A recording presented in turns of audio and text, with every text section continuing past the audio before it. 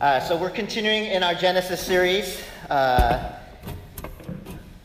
and we are in Genesis chapter 4, beginning in verse 17, and continuing on through chapter 5, the whole chapter 5. And just structurally, before I read the passage, this follows right after what we covered last week, the murder of Abel by Cain. And from a global perspective, it's within the first, what people call Toledot in Genesis. And Toledot is the phrase that starts with, this is the account of, or this is the history of, and then you have either a genealogy, or within, attached to the genealogy, you'll have an extended narrative or story about the people of God, about this line.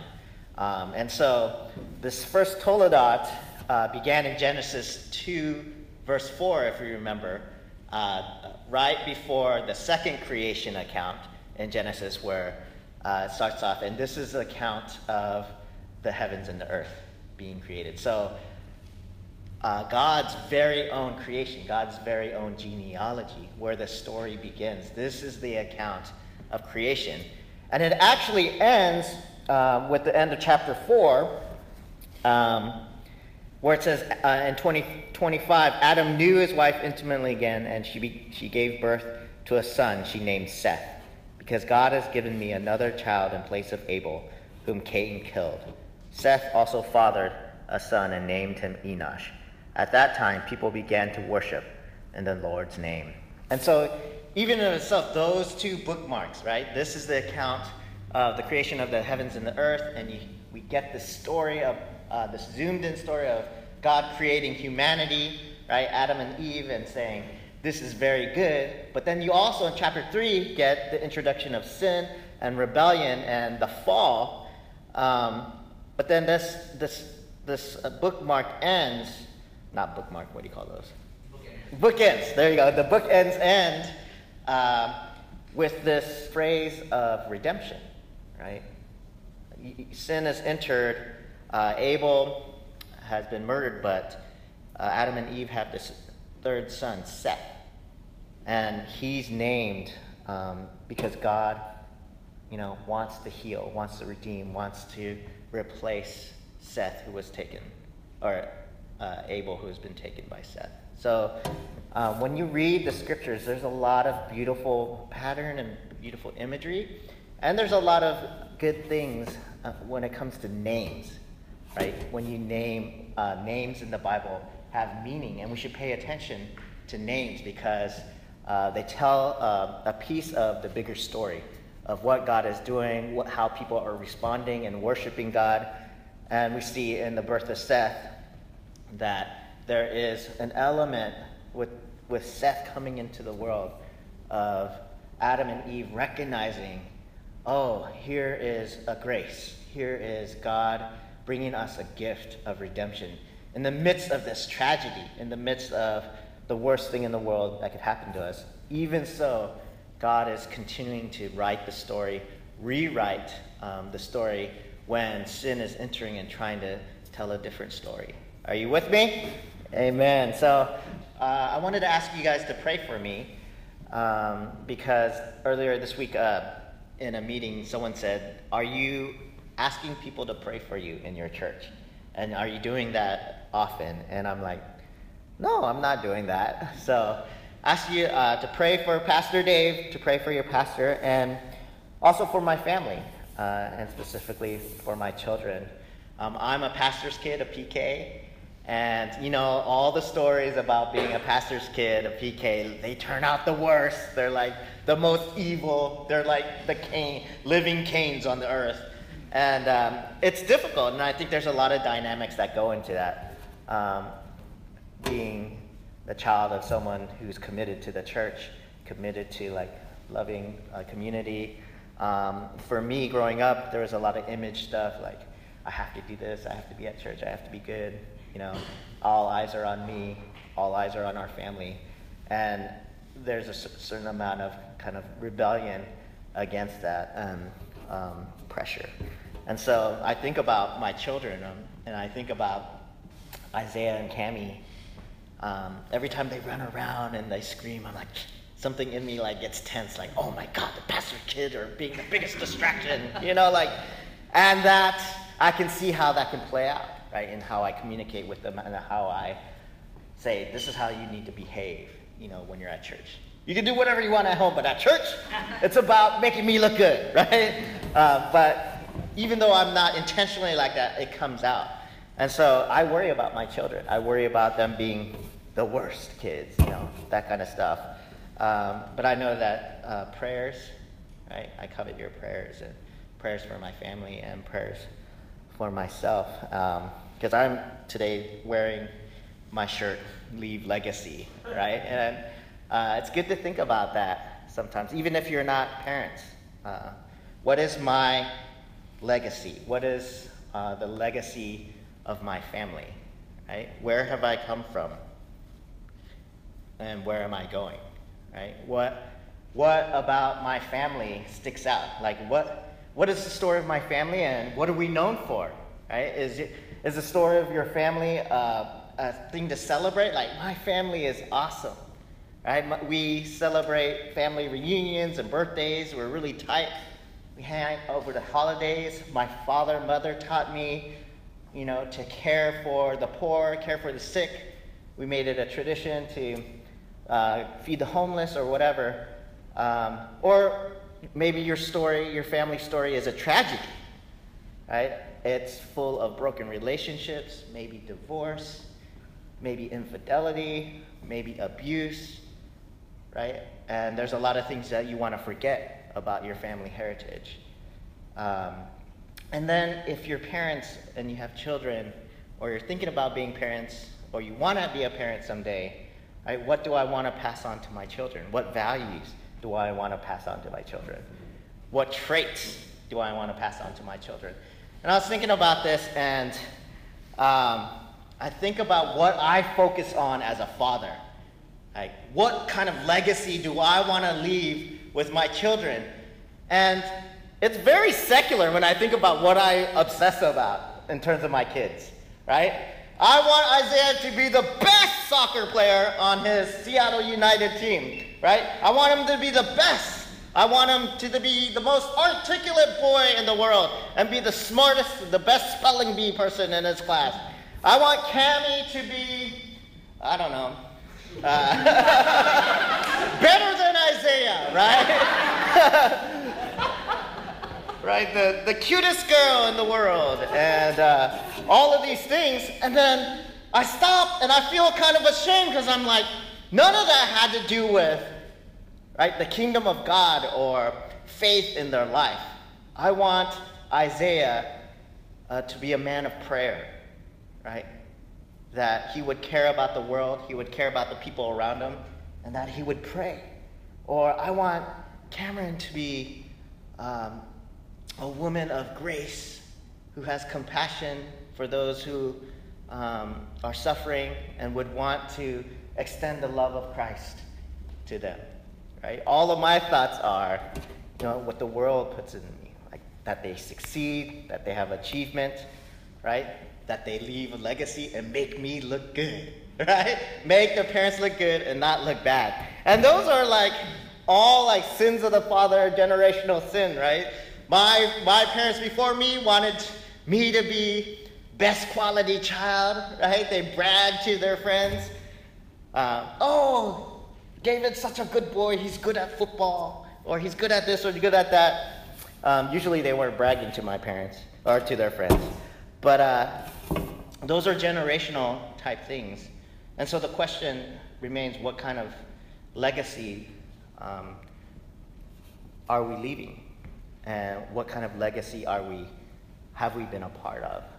And I'm here to say, and I think the scripture in Genesis has been proclaiming the gospel, the good news, that God, whatever your story is, and whatever the legacy of your family, or whatever the patterns and the generational sins, God is good, and God can continually recreate, right?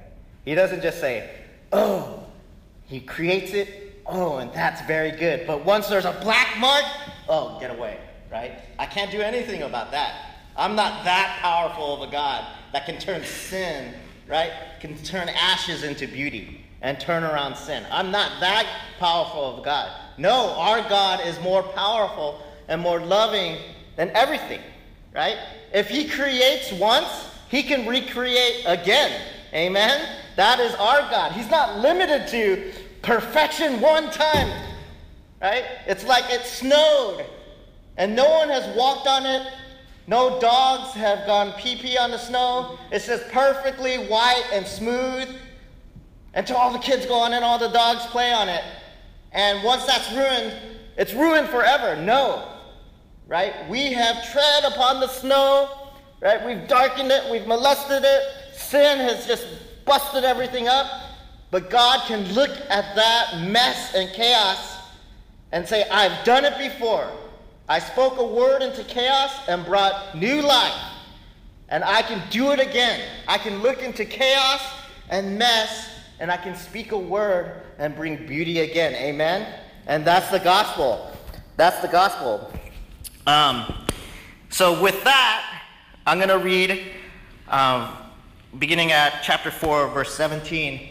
And you guys are immediately going to be like, check out as I read this passage. Because we all check out, right? When you get to that part in Scripture where there's long genealogies, or when you do a Bible study and you have to be the one to read all the list of names, you're like, oh, I hope it doesn't get to me when all those names come up, because I'm going to look like a fool for having to pronounce all of these things, right? And when you get to that part in the Bible, you always pass over it, right? You're like, yeah.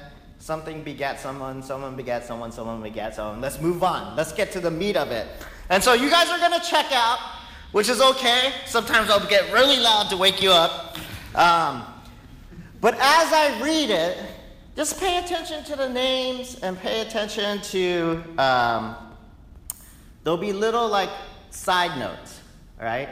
Pay attention to the side notes, because the naming, the list of names in the genealogy, the Toledot itself is part of the story of Scripture. It's part of what's happening. So beginning in verse 17 of chapter 4, Cain knew his wife intimately. She became pregnant and gave birth to Enoch. Cain built a city and named the city after his son, Enoch. Irad was born to Enoch. Irad fathered Mehujael, and Mehujael fathered Methushael. And Methushael, I should have had someone read this, fathered Lamech. Lamech took two wives, the first named Adah, and the second Zillah. Adah gave birth to Jabal. He was the ancestors of those who lived in tents and owned livestock. His brother's name was Jubal, and he was ancestors of those who played stringed and wind instruments. Zillah also gave birth to Tubal-Cain, the ancestor of blacksmiths and all artisans of bronze and iron. Tubal-Cain's sister was Naamah.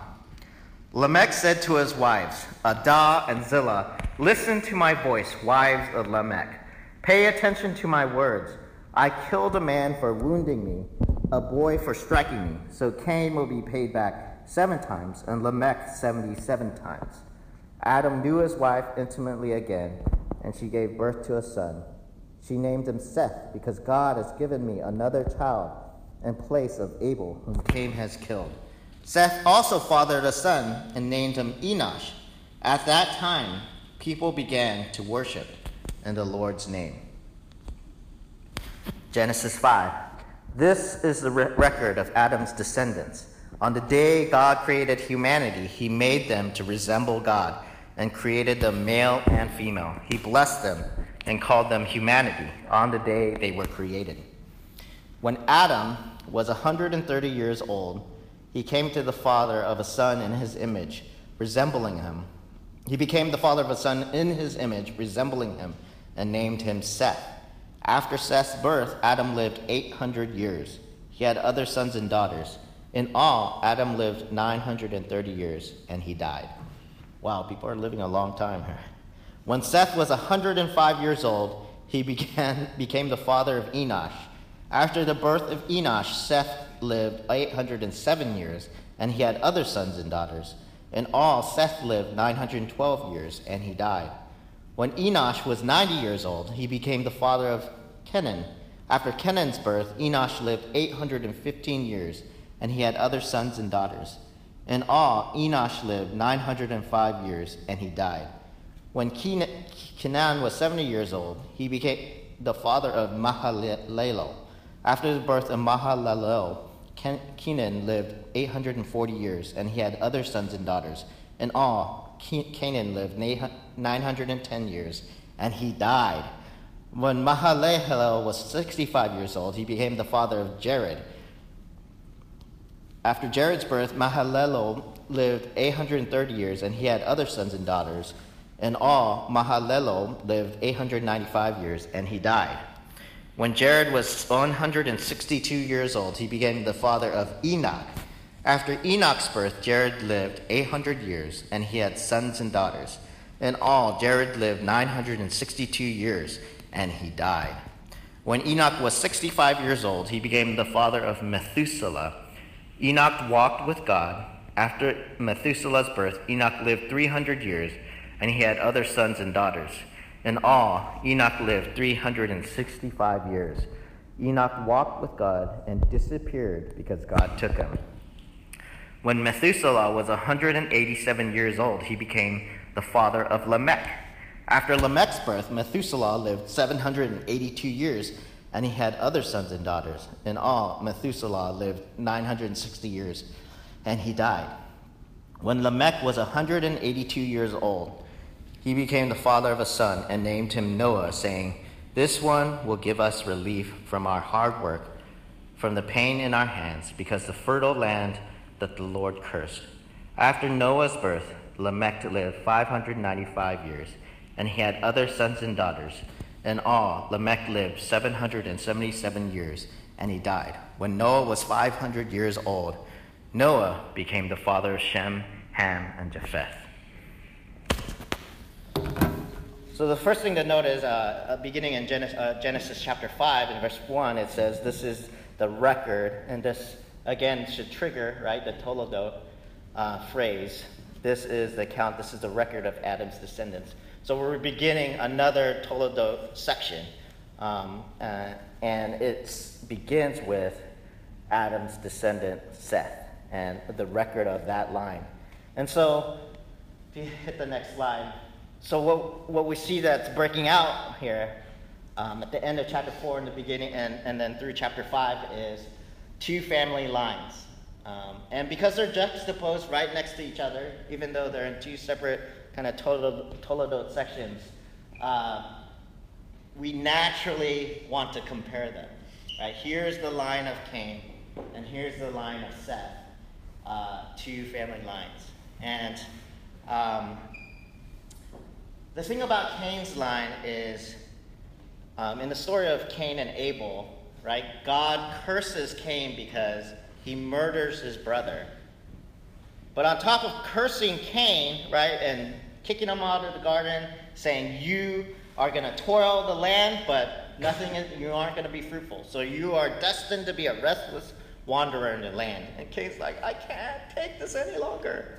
Right? So God says, hey, I'm going to put a mark on you called the mark of Cain. And if anyone kills you or hurts you, I'm going to avenge that. I'm going to avenge your death, right? And they're going to suffer a worse death and for many generations to come. So we talked about how though there was a curse, right, there is also an element of grace, right, of relief from God. The mark of Cain as a mark of grace. Yes, you're cursed. Yes, you're destined to wander, but also, right, you will not die. And that echoes back to God's grace extended to Adam and Eve, right? You will surely die if you eat of this fruit. Did they die? No, they did not surely die. God, in fact, made them clothes out of leaves, right? As kind of a show of his grace and his willingness to continue the story. But as we read in the chapter 4, there's that mix of kind of the curse is extending from generation to generation in Cain's family line, and that piece of grace, and like, oh, he is still blessed. Cain is still blessed. His family line is still blessed because his people are prosperous, right? It says in the passage itself that he built a city and named it after his son Enoch. Right? He's prospering so much to the point that he's able to build a city for his son and name it after a city, right? And then you go on further and you see that, oh, this son, this descendant, right, was the father of those who played stringed instruments and wind instruments, right? Musicians were born. The orchestra was born over there, right? The violinists and the oboe players. Is that a wind instrument? Yeah. Stringed and wind instruments. I don't know if they called it those back in those days. You also see that in verse 20, Adal gave birth to Jabal, and he was the ancestors of those who lived in tents and owned livestock. Right? So they are living the nomadic, wandering lifestyle, but they're making the best of it. They're making tents that are movable, dwelling structures, right? And they're able to live in tents and own, not just go wander around and hunt animals, but to own livestock, right? They're beginning to herd. So there's success and there's prosperity, there's fruitfulness in Cain's line. Tubal-Cain. I keep thinking Kubla Khan when I read that, but it's Tubal-Cain. Tubal-Cain, right, became the ancestors of blacksmiths and all artisans of bronze and iron, right? Blacksmiths are the ones who create tools, right, from metal, are able to, right, you see civilization progressing, the city life and the commerce, the economics of a city progressing here. And also artisans, not just blacksmiths who shape things, tools that are for practical purposes, but people who take bronze and iron and are artisans. They make beautiful things out of it. You see the beginnings of art. And you've heard that art is, you can say that art is the measure of a civilization, right? When people are producing art, that's like the pinnacle of our being in the image of God in terms of creativity and creating things. So there's this mix, there's this prosperity going on. But if you see, at the end, you see Lamech, right? And you're like, oh, Lamech is there to remind us that sin of Cain, that darkness, the violence that was part of Cain's kind of life is still extending in its gene pool, right? Lamech. One is that the simple point that Lamech took 2 wives. And I don't know if this was good or bad, if this was a sin, right? But if you look through the Old Testament, like a lot of people had many wives, right? King David had many wives. But we also see that when people take multiple wives, there's a lot of dysfunction that happens. And that makes sense. But just insert, Lamech took 2 wives. The writer just makes a point of bringing that up, right? It's no longer, right, bone of my bone, flesh of my flesh, right? There's 2 partners. And Lamech liked to say to his wives, right, I'm the man, right? Ada and Zillah, listen to my voice. And you see music in the background. Let me tell you what kind of man you're married to. Pay attention to my words. I killed a man for wounding me, a boy for striking me. Right? So Cain will be paid back 7 times, and Lamech 77 times. And what do you think is going on here? Here is a man who is bragging about who he's killed. He's bragging about killing a man. He's bragging about wounding a child, right, who spoke against him. And he's taking God's mark of Cain, right? It's one, harking back to the sin of Cain and then the mark of God put on him. And he's saying, well, the mark of Cain, that's 7 times. For me, the mark of Lamech, that's going to be 77 times. Basically, he's saying, if you mess with me, right? God said, there's kind of a twist in the words, right? God said, if you mess with Cain, you're going to get it 7 times over. The emphasis is not on Cain's sin, right, and rebellion. The emphasis is on kind of the free pass, right? God gave Cain a free pass, and he said, if you mess with Cain, you're going to be avenged. He's going to be avenged 7 times. Well, what? Guess what? I'm 77 times. You mess with me, right? You're going to get it 77 times over. So how would you kind of define the character of Lamech just from these words? It's marked by violence, a celebration of violence, right? And braggadocio, right? Just bragging. And one would say hubris, right? Like, look at what I can do. Look at who I am. And if we trace Genesis, 1 through 11, beginning with the fall, the serpent's lie, the serpent's manipulation and lie is essentially is this what God really said to you, right? One, to doubt the word of God spoken to Adam and Eve. Did God really say this? Right? And that's the beginning, kind of like the beginning of the wedge, saying that the inception is, God didn't really say, did you really hear him right? Right?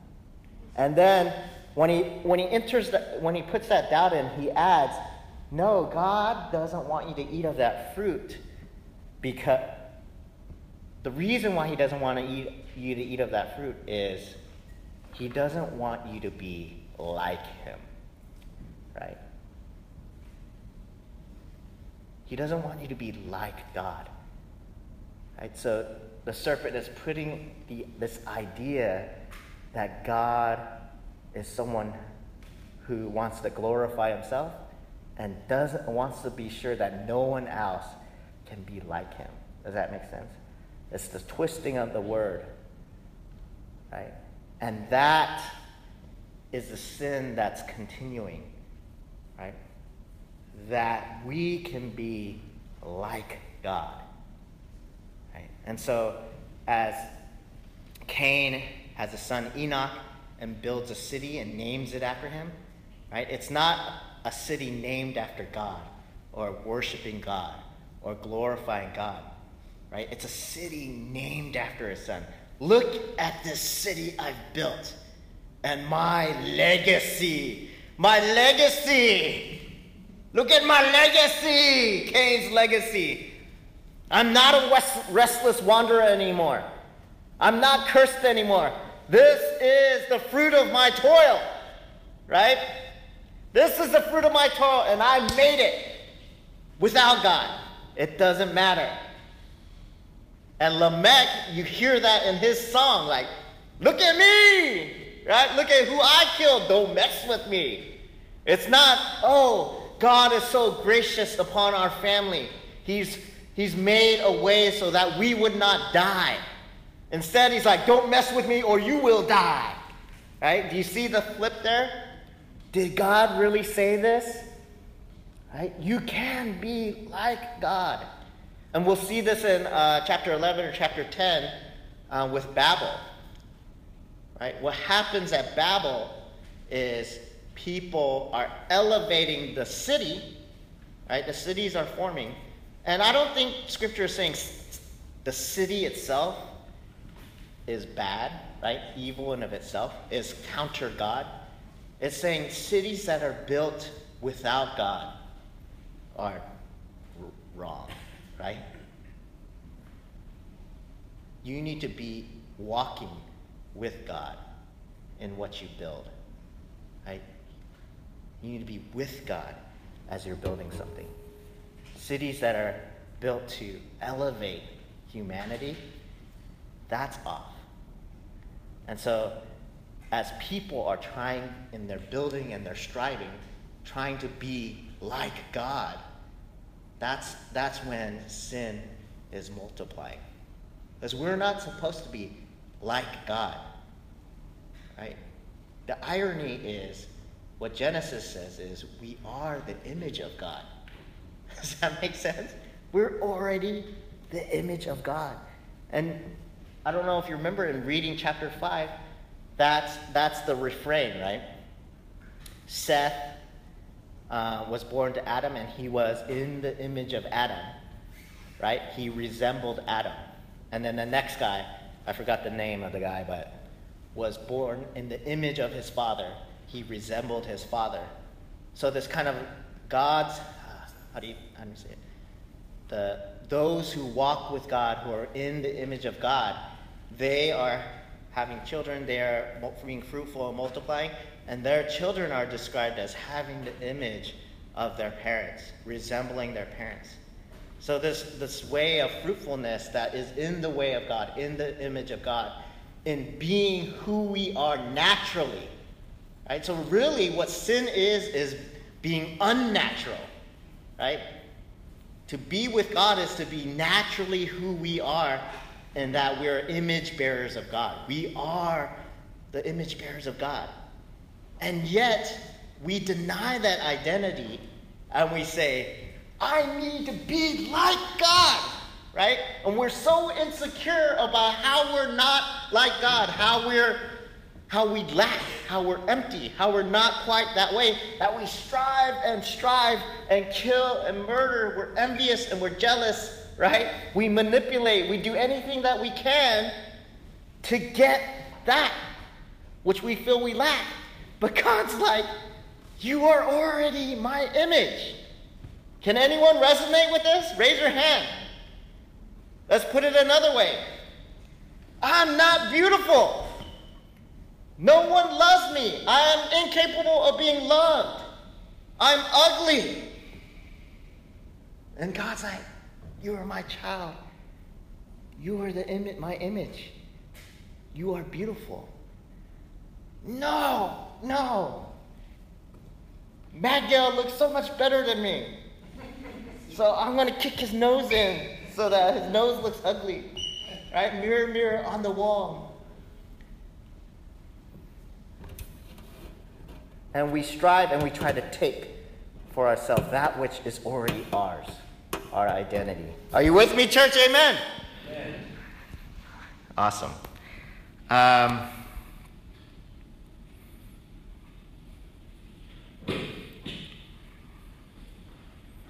Enoch.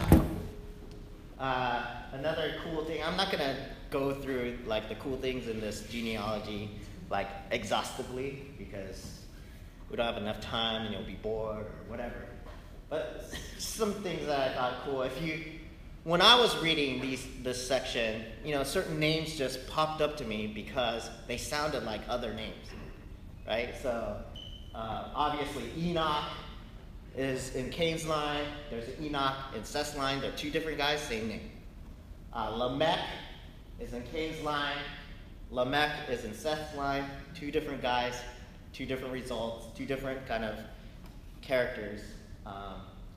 And then number 5 in Seth's line, Mahalalel, sounds like number 5, Mehijael, right? And then number 6, Methushael and Methuselah.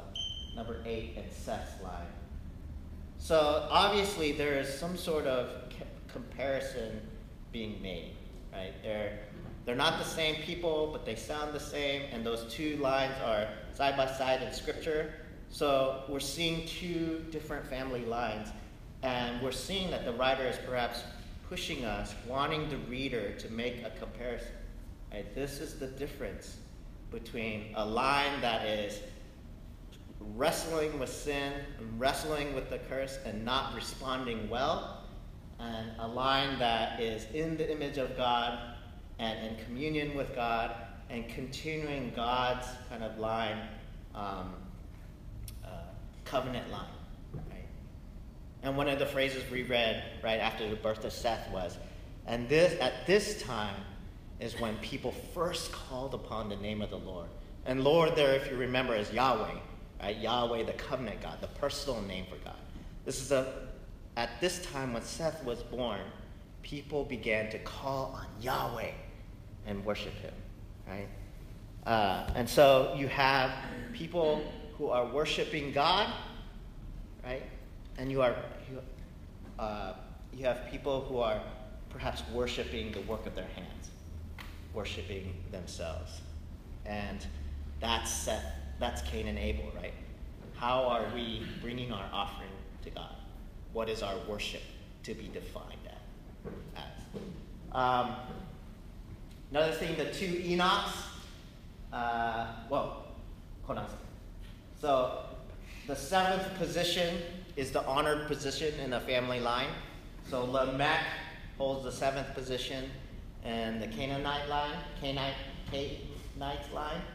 and Enoch holds the seventh position in the Seth line. So if you just took a comparison between Cain, Lamech, and Seth, Enoch, obviously we talked about Lamech. Lamech is the guy who was bragging about killing people and took 2 wives. Enoch in Seth's line is the man who disappeared. Right? It just said he disappeared because God snatched him away. Right? He walked. It also described him as walking with God. So he fellowshiped with God. He walked with God, and we're to assume that God liked him so much, like, let's just hang out forever, right? He just took him out, and people were like, where'd Lamech go? Right? Like, oh my gosh, right? And so you see that I think this is done purposefully. You take the seventh position, on the one side, just this sheer evil, right? One who celebrates murder and violence, versus Lamech, one who walks with God and is snatched away by God. And then Lamech, we see, is the father of Noah. Right? The father of Noah, Shem, Ham, and Japheth. Noah is a righteous person. But you also see a foreshadowing, right? Oh, when you think Noah, what do you think of?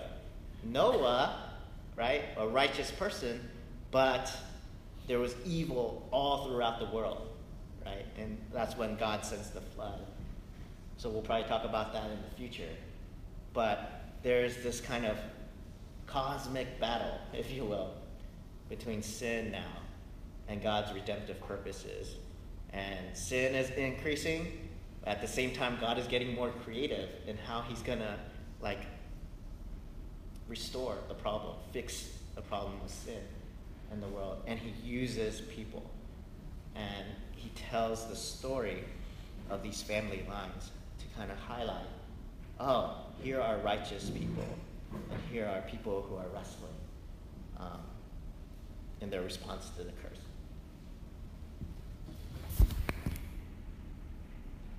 So what does this mean for us? The question that I want us to ask, and we'll take some time to reflect upon this and perhaps share, is, what has God named you?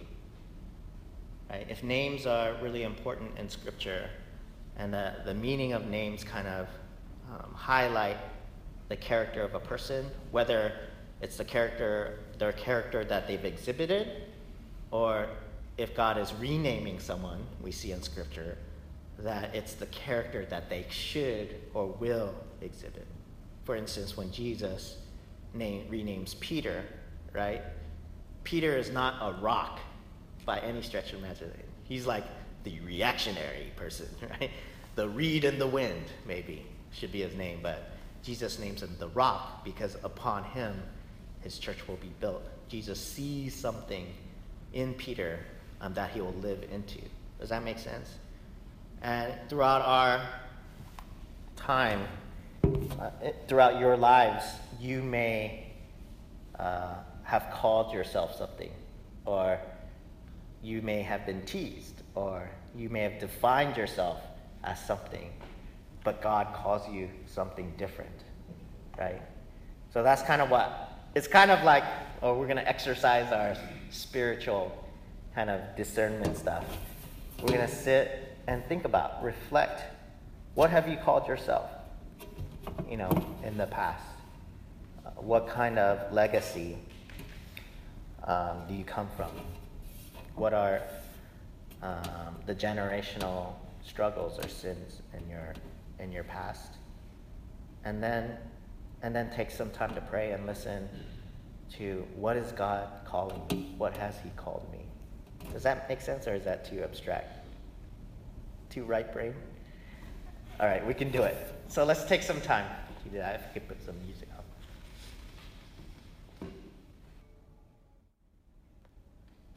I think it's interesting that at the end of chapter 5, Lamech becomes the father of Noah, and he names him Noah, and then he says, "This one will give us relief from our hard work, from the pain in our hands, because of the fertile land that the Lord cursed." And if we remember, the Lord cursed the land because of Adam and Eve's sin, and said that man was cursed to toil and labor hard to bring fruit from the land. But even in the naming of Noah is a prayer and a blessing, right? A call out to God to say, this one will perhaps give us relief from this toil. Will give us grace in the midst of the land being cursed. And so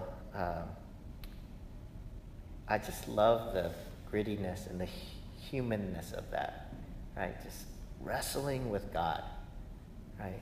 Praying and interceding constantly, pushing up against our circumstances, the situations that we find ourselves, and crying out to God saying, make this, rewrite this story, right?